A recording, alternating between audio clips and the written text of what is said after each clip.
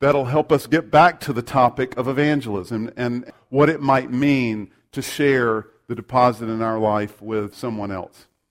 So let's begin by looking at the kind of initial charge or the initial call to evangelism. And to do that, we're going to look at Jesus' final words. So after he was resurrected, we talked about that a couple of weeks ago on Easter. After Jesus was resurrected, he had a number of different appearances to the disciples. And in one of those appearances, he gives them a sort of final charge. This is what I want you to do. And that is recorded for us in Matthew chapter 28. So the very end of Matthew's gospel, if you have a Bible, if you would open your Bible or open your phone, your Bible app, and go to Matthew chapter 28, and I'm going to begin reading verse 16, and I'm going to go through verse 20. So Matthew chapter 28, verses 16 through 20. If you grew up in church, depending on actually what church you were a part of, but for some of you, you grew up in a church tradition among whom this passage will be very familiar to you. So others of you not so.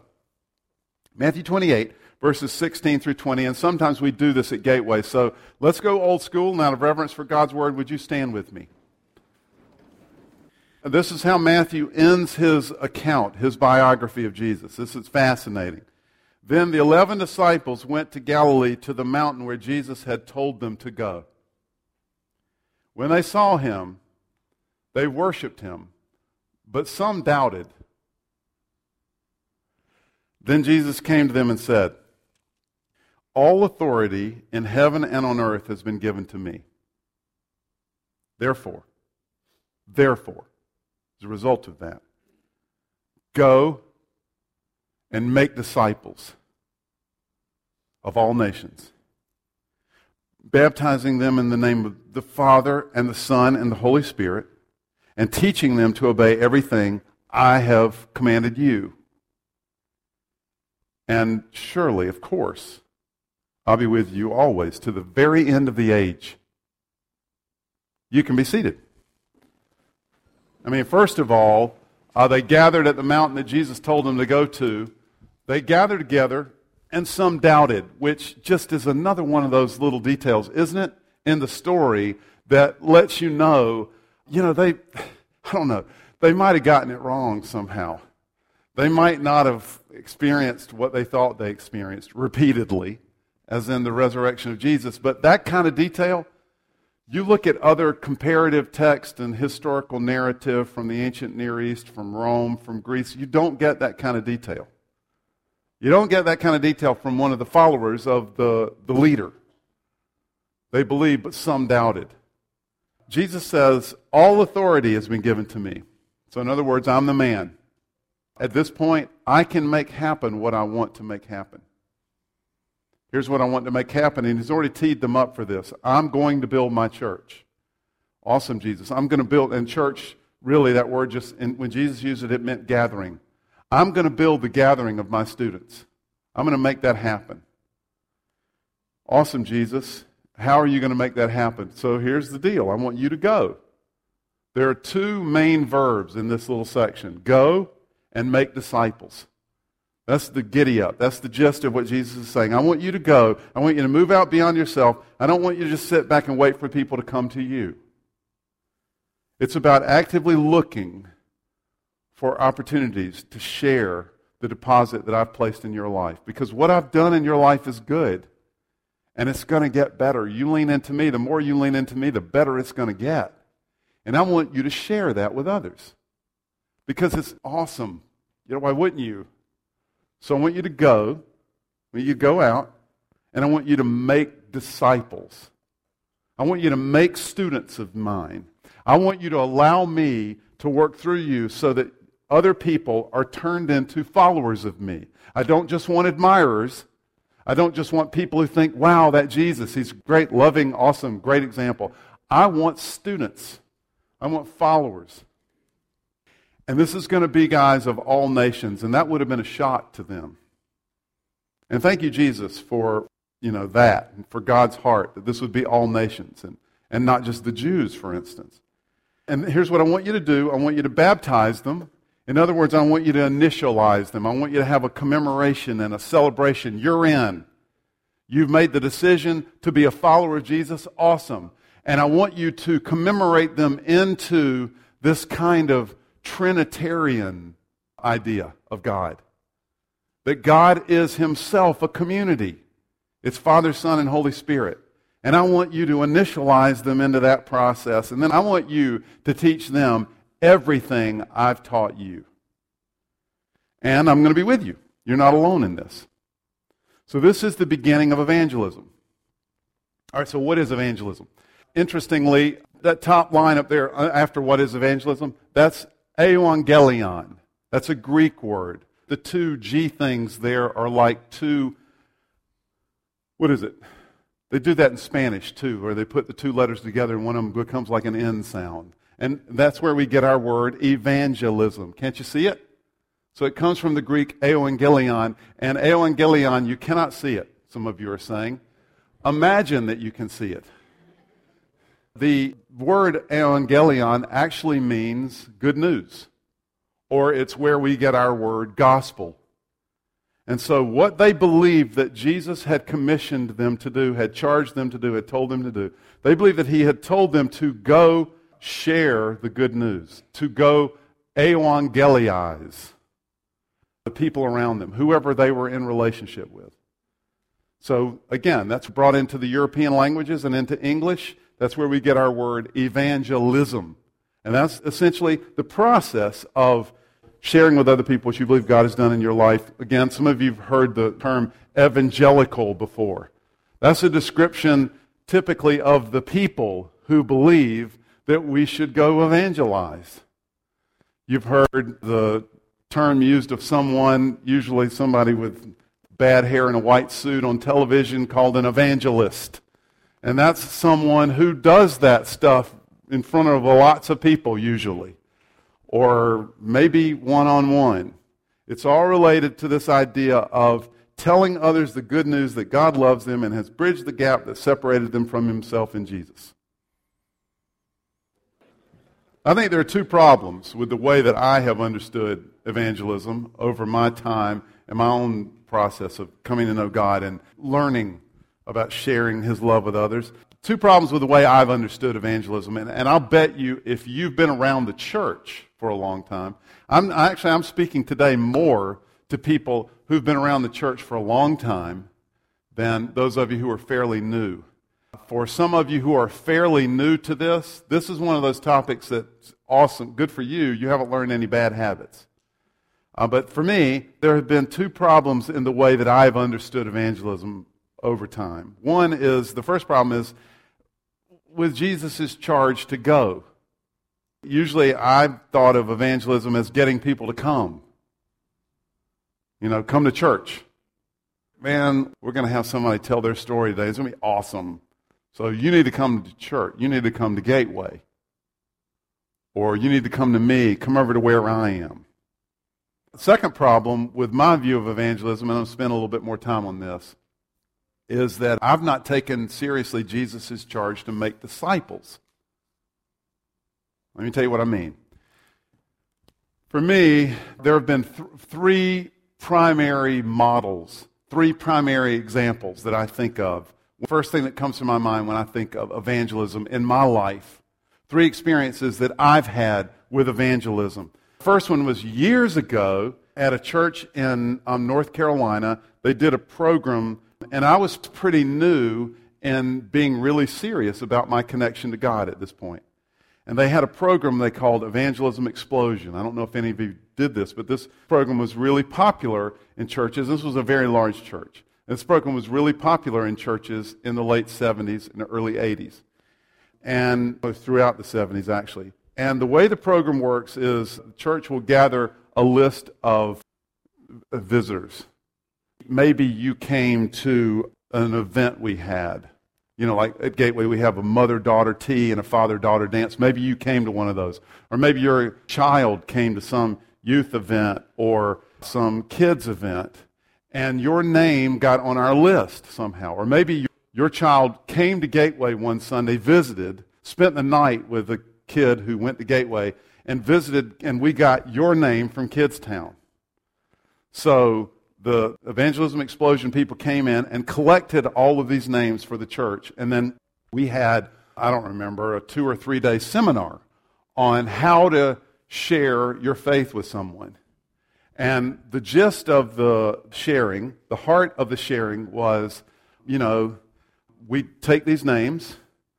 Rob and Evie Showers, they visited Gateway. Rob brought his daughter to the father-daughter dance. And so those of us who came to the Evangelism Explosion, we would be given this list of names of people who had visited Gateway. And so I've got Rob and Evie Showers. I'd call on the phone, hey, Rob, this is Ed Allen, and I'm calling from Gateway Community Church and just wondering if we could come by for a visit. And this was the late 70s, early 80s. That was culturally a little more acceptable at that point. Plus, it was North Carolina, and it wasn't Northern Virginia. So Rob would be embarrassed to say, I don't have time, go away. But he would say something like, which is what we would get now, but he would say, sure, when could that be? How about, tomorrow night? All right, awesome. Come over after dinner for a real quick conversation. So we go over, and we've been trained in this seminar to, Rob and Evie, it's so nice to meet you. Look, thanks so much for coming to the father-daughter dance. How was it? Yeah, I noticed you weren't a very good dancer. Ha, ha, ha, chuck, chuck, chuck. Well, anyway, Rob, we're here because we've been praying for you and just kind of concerned about where you are spiritually. And I was wondering if I could ask you a question. We can't say no to that. So you say yes, and I say, Rob, if you were to die today, do you know where you would go? Holy smokes! And so conversation would ensue, hopefully. This is Evangelism Explosion. So we would go in and try to insert, a religious moment into this conversation with Rob and Evie. Another model is, we had a guy years ago, Diane and I lived in Boston for a number of years and pastored a church up there. We lived in the city, very crowded part of Boston, and there was a guy who had a ministry, and it wasn't part of our church, but he had a ministry into neighborhoods like ours. It was awesome. He bought an old ice cream truck, complete with the speaker on top. And so he would here it would be 8 months, but in Boston it was like a week and a half when you had good weather. He would drive around in neighborhoods like ours, and he would make announcements. So he would partner with local churches, and he would tell them, while I'm doing this, you go out and canvass. And just say, kids, come. So he'd go, and the kids are bored. They're on the street, and he'd drive this truck around. Magic trick and special prizes for all kids that show up. Going to get a great story. We're going to be on the corner of 4th and Shelton. 4th and Shelton in 20 minutes. All kids, there's going to be a magic trick and special prizes. Kids would flock. And he would just lay out a mat. And he would stand up in front of the kids and he'd do a magic trick. And then he'd do this thing with ropes and he'd say, this is how some of us think about our lives. And here's one short little rope, and here's a medium-sized rope, and here's a long rope. And this is the list of bad stuff we've done in our lives. And kids, which one of these people do you think God likes the most? And they'd say, the one with the short list. And he'd say, yeah, that's not really how God looks at it. And he would open up his hands, and it would be the reverse. Something like that. I can't remember what he did. And he'd say, what's more important, kids, the trick or the truth? And they knew what to say. The truth! And he'd say, yes, the truth is that God loves you. It was awesome. It's a little evangelistic effort for little kids. During the winter months, he would preach in the subways. So we used him a few times in our neighborhood and, built a relationship with this guy. And one winter in Boston, he said to me, Ed, you should come with me. And I said, you're out of your mind. No, look, I'm not going to ask you to do anything. Just come and watch. So a few times I went with him. And it was pretty incredible. He would stand in a super freaky crowded subway station in Boston. Honestly, he would wait until he heard someone take the Lord's name in vain. And this is the subway track right here. Here's the yellow line that you're not supposed to cross over. So we would just be standing in the back, and I would be thinking, please, Jesus, don't let him say anything, please. And then somebody would say, oh, GD. And he would go, I've heard some of you today take the Lord's name in vain, there are hundreds of people here. And now he's screaming really loudly. At least I'm thinking talk quietly. But he's really loudly, and I just want, I feel like I have the right to use his name in honor. And so I want you to know that Jesus told us that the thief came to steal and to kill, but he came to give us life abundantly. And I feel like that's available to you today. If any of you would like to know more about it, I've got cards. And then the subway would come, and the doors would open, and people would knock him out of the way and walk onto the subway. Seriously. And he would do this all winter long. The third model for me was tracts. Some of you had this experience before. You've seen it, the little leaflets or pamphlets that they make, which various forms share, God's story with someone. And the idea is you try to work the conversation to such a point that, I've got something I'd like to go through with you. And let me show you. And seriously, sometimes these things are like, you pull it out and you said, hey, Ashley, how's it going? And after a while, a conversation comes around. Ashley, you mind if I share something with you? And I bring it out and it says, you're going to hell, or something like that. The best one that I've ever seen is produced by Campus Crusade for Christ, which is a campus ministry to people on college campuses. Krista Eagle is on staff for Campus Crusade for Christ. And years ago, they produced a tract that's still in circulation today. It's called The Four Spiritual Laws. And they just give you the laws. They give you principles that direct someone's mind toward kind of understanding the basics of God's plan and the universe. So law number 1, God loves you and has a wonderful plan for your life. And then there's scriptural support for this. Law number 2, humankind is sinful and separated from God. There's just this distance. Therefore, we cannot know and experience God's love and plan for our lives. Law number 3, Jesus Christ is God's only provision for our condition, our sin. And through him, through Jesus Christ, we can know and experience God's love and the plan that he has for us. And then law 4, we must individually receive Jesus Christ as Lord. We must say yes to that. Then we can know and experience God's plan for our lives. So the idea is, and the way Campus Crusade has used this over the years, for years and years, I don't think they still do this, but for years and years, they would give Campus Crusade kids at local college campuses training, and then they would go on summer mission trips, and they would go to places like, they go during spring break, and they go to places like Fort Lauderdale, where people go to oil up and just wait for someone to come talk to them about religion. That's what most of those people are doing at Fort Lauderdale. And so they would go out on the beach with kids who were hungover and walk up to them and say, hey, can I share something with you? Sure. They're thinking it might be drug paraphernalia, and instead they bring out something that says, these are 4 principles, honestly, that have changed my life. Would you be interested in hearing about that? Okay. And then you go through the pamphlet. Third model. That was the third model. Okay, now look, these models have the advantage of answering Jesus' call to go. They have the advantage of that. Can I step on our toes for a minute, especially those of us who are really involved at Gateway? They're not saying, hey, let's put a lot of effort into building a building and hopefully a lot of people will come to us.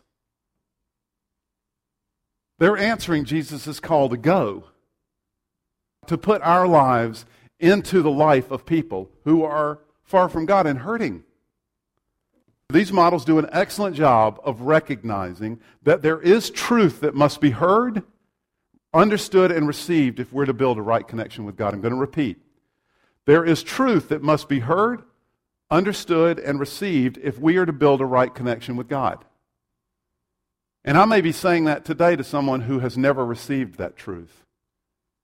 And I would love to have a conversation with you about it. Or there are a number of people here who would. Because there is truth that you must, I'm convinced, understand and receive and believe if you're going to have a connection with God. And you can't be what God designed you to be without having that connection. These models do an excellent job of recognizing that. But for some of us, these models may have led us to believe, don't miss this. So zero in. For some of us, these models have led us to believe that Jesus' call to us was a charge to dispense truth. But that's not exactly right. Jesus' call was a charge to make disciples. And making disciples requires a relationship. I'm going to repeat that, and Jonathan's going to put it on the screen for you. Making disciples can only happen in the context of a relationship. Jesus didn't call us to go tell someone truth. He called us to make disciples. And now our next slide, Jonathan. The Christian life is not primarily about believing the right things. It's primarily about loving the right way. You can't love the right way without believing the right things. But we can't make our goal getting people to believe the right stuff. Believing the right stuff will not necessarily change how we relate to God and others. And I'm a believe the right stuff kind of guy. But it's not the point. It serves the point. We're supposed to love better. We're supposed to relate better. Bottom line, over the course of my life with God, I've tended to think of evangelism as finding a nice, comfortable place and encouraging others to come to me so I can convince them to believe what I believe. So, what I've tried to do is find a great place like Mercer Middle School. That's awesome. You know, we got seats. It's an auditorium. I can stand up front and talk compellingly. We can make the lights really dim usually.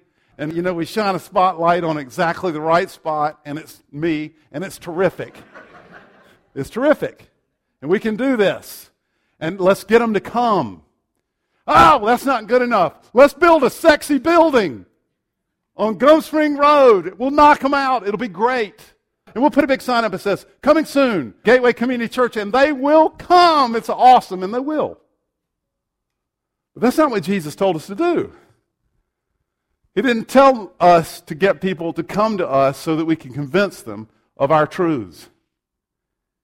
He told us to go and make students of His. So, circle that, pause, and let's go over here for a second. Marcus Buckingham is one of these guys who's an economist and a sociologist, and he's written a lot of stuff on business. He's written a lot of stuff on management and leadership. And Buckingham, he used to work for Gallup polling organization, just gathering data and telling us, organizing stuff that we already know and putting it in ways that make us go, wow, that's cool. And he's done that here. So what Buckingham did is he's gathered together lots of information on how engaged we feel at work and work performance as a result of how we are engaged at work. And he's kind of put that together in sort of a talk that helps people be better managers. So Buckingham says that voluminous amounts of research has been done, data has been gathered that has identified the things that make us feel engaged at work. And here's how they did it, interestingly. Apologize for this detail, but the way they do it is they find companies that are very, very productive. They're knocking it out, and the people love working there, and they're really engaged. They're making money hand over fist, and people show up for work, and they never leave. They take those companies, and then they find companies where people are getting injured, and they hate it, and they hate their managers, and they never get anything done, and they're not making any profit. And they survey both of those companies. And they ask hundreds and hundreds and hundreds of questions. Agree or disagree. And the questions where these people strongly agree and these people strongly agree, they throw them out. Those questions don't differentiate. But the questions where these people strongly agree and these people strongly disagree, well, that's a money question. And they've realized that there are three categories that people must have in their life, three ways, three things, three themes that must be satisfied in order for you to feel engaged at work. And those three areas where people have to get satisfaction in order to feel engaged at work are competence. So you've got to know what you're doing, and you've got to feel like you're good at it. Second is focus. You've got to be able to focus on what you really like and what you're good at. You have to be able to spend a significant amount of time doing that at your work. And you have to have the capacity to focus. And then third is confidence. You've got to feel good about what you do and feel like it makes a difference. I think this is really fascinating. Lots of polling organizations. 29% of us feel like we're working in our sweet spot. And by the way, that's one of the highest in the world. So good for the 30%, but for the 70%, not so much. 55% are pretty neutral. I could take this job or leave it. 16% of us are flat out bitter. We're either ready to leave or we're actively working against the company that we work for. Towers Perrin is another polling organization. For them, the data was a little more bleak. 17% of us, they said, are working in our sweet spot. 64% are neutral. 19% of us are bitter. So, let's take the average and we'll say roughly 23% of us are working in our sweet spot. When in your life have you been closest to your sweet spot professionally? And for those of you who are in school, what class is it where you're in your sweet spot? Or what time of year? When are you in your sweet spot? And for those of you who are working and professional, when is the time in your life, it might have even been college, when were you closest to your sweet spot? In theory, a certain percentage of you should have been able to say, right now, and good for you. You know what occurred to me this past week? I was looking at this video teaching. I have this on video with Marcus Buckingham, and I was looking at this with Jonathan Miller and Jordan and George Kahungu, and it occurred to me that there is a spiritual component to this. Or let me say it differently. There's a spiritual complement to this. Think about it like this. What if we were to think of competence as spiritually knowing the right way to live, knowing what God is like, what life with Him involves, and we know this through training and equipping? What if we were thinking about focus as concentrated on God's Spirit and God's desire for me and for my life? And this happens through my personal discipline and through being led by the Spirit, learning what that means and growing in that. And I'm focused on that in my life. Confidence. What if we thought of confidence as having the faith to know who I am and where I'm headed because of my connection to Him and being filled with His Spirit, so that what I feel and what I think are informed by His presence. I have faith that He's active in my life, and that's what drives me. And it drives me positively.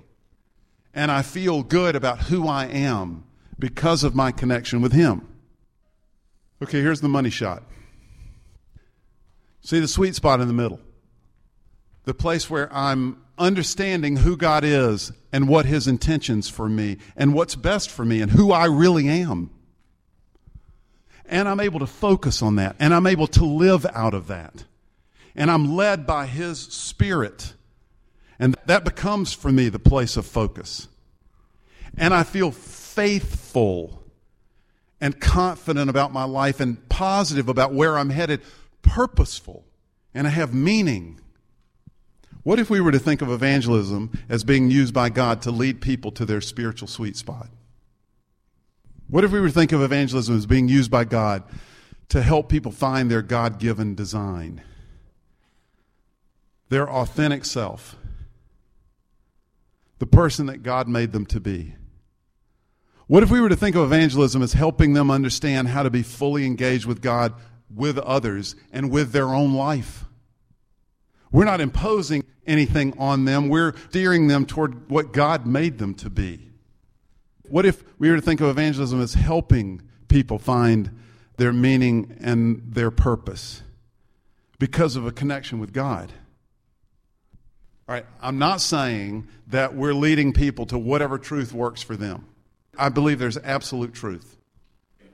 I don't believe that you can have a connection with God without understanding and receiving that truth.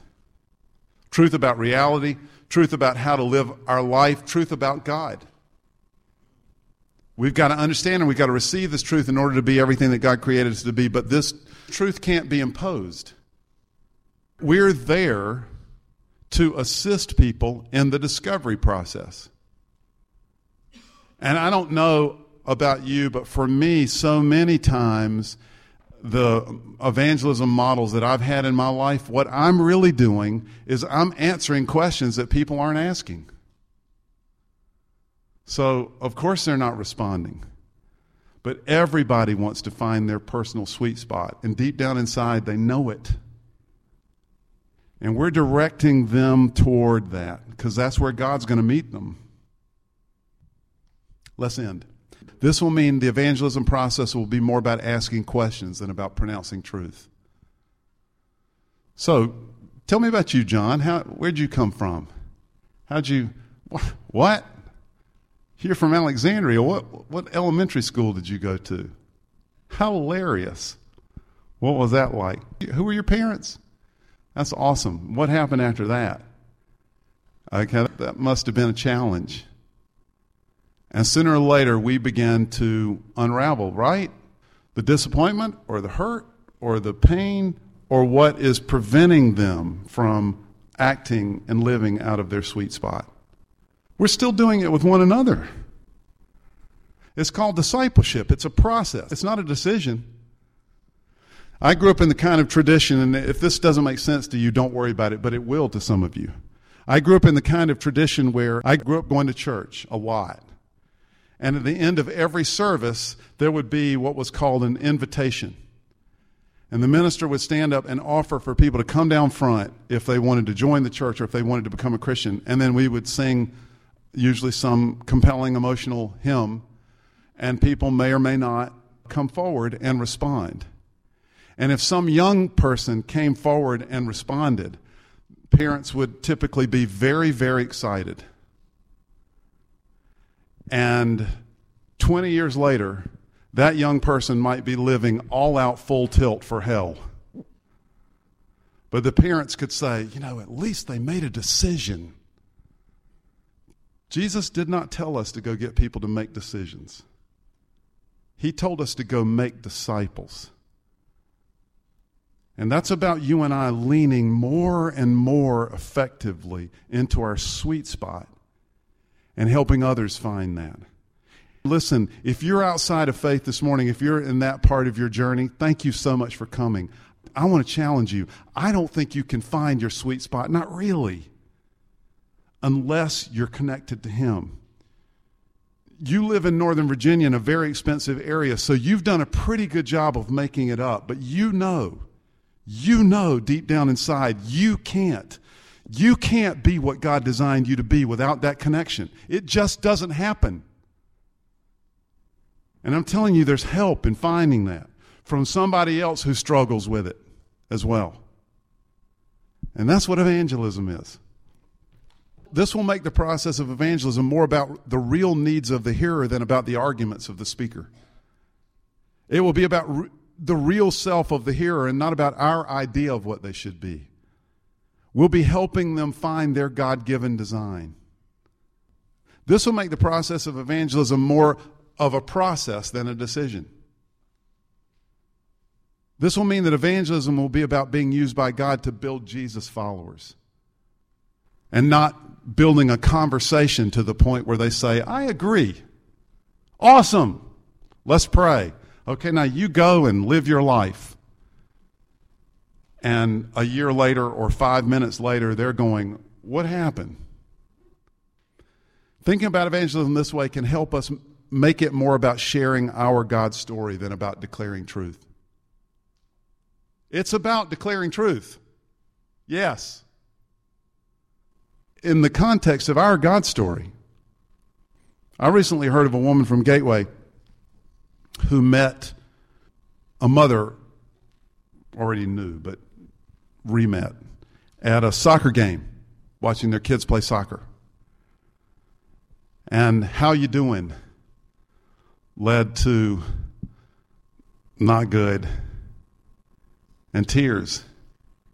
You want to have coffee? Sure. And more tears. That's evangelism. I heard recently of someone who met another person at a health club.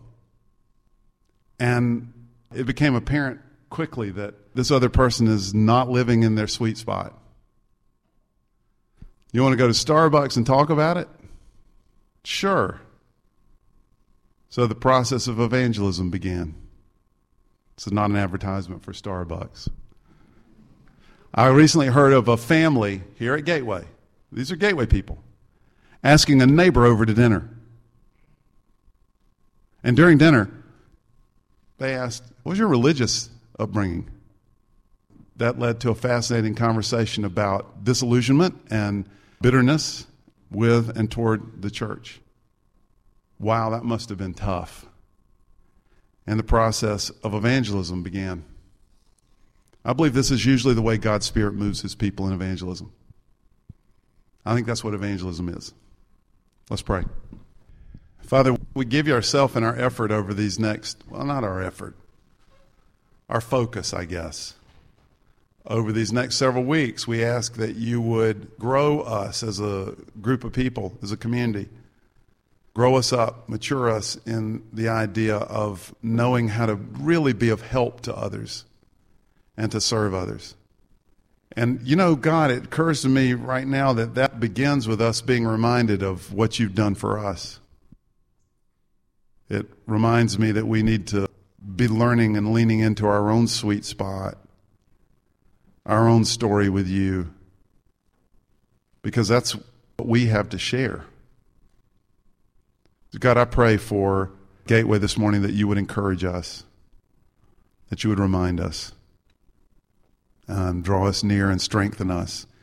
And then this week, I pray for opportunities to ask questions and to lean in. I pray that you would remind us to go and that we would be available to you. We pray all of this in the strong name of Christ our Lord. Amen.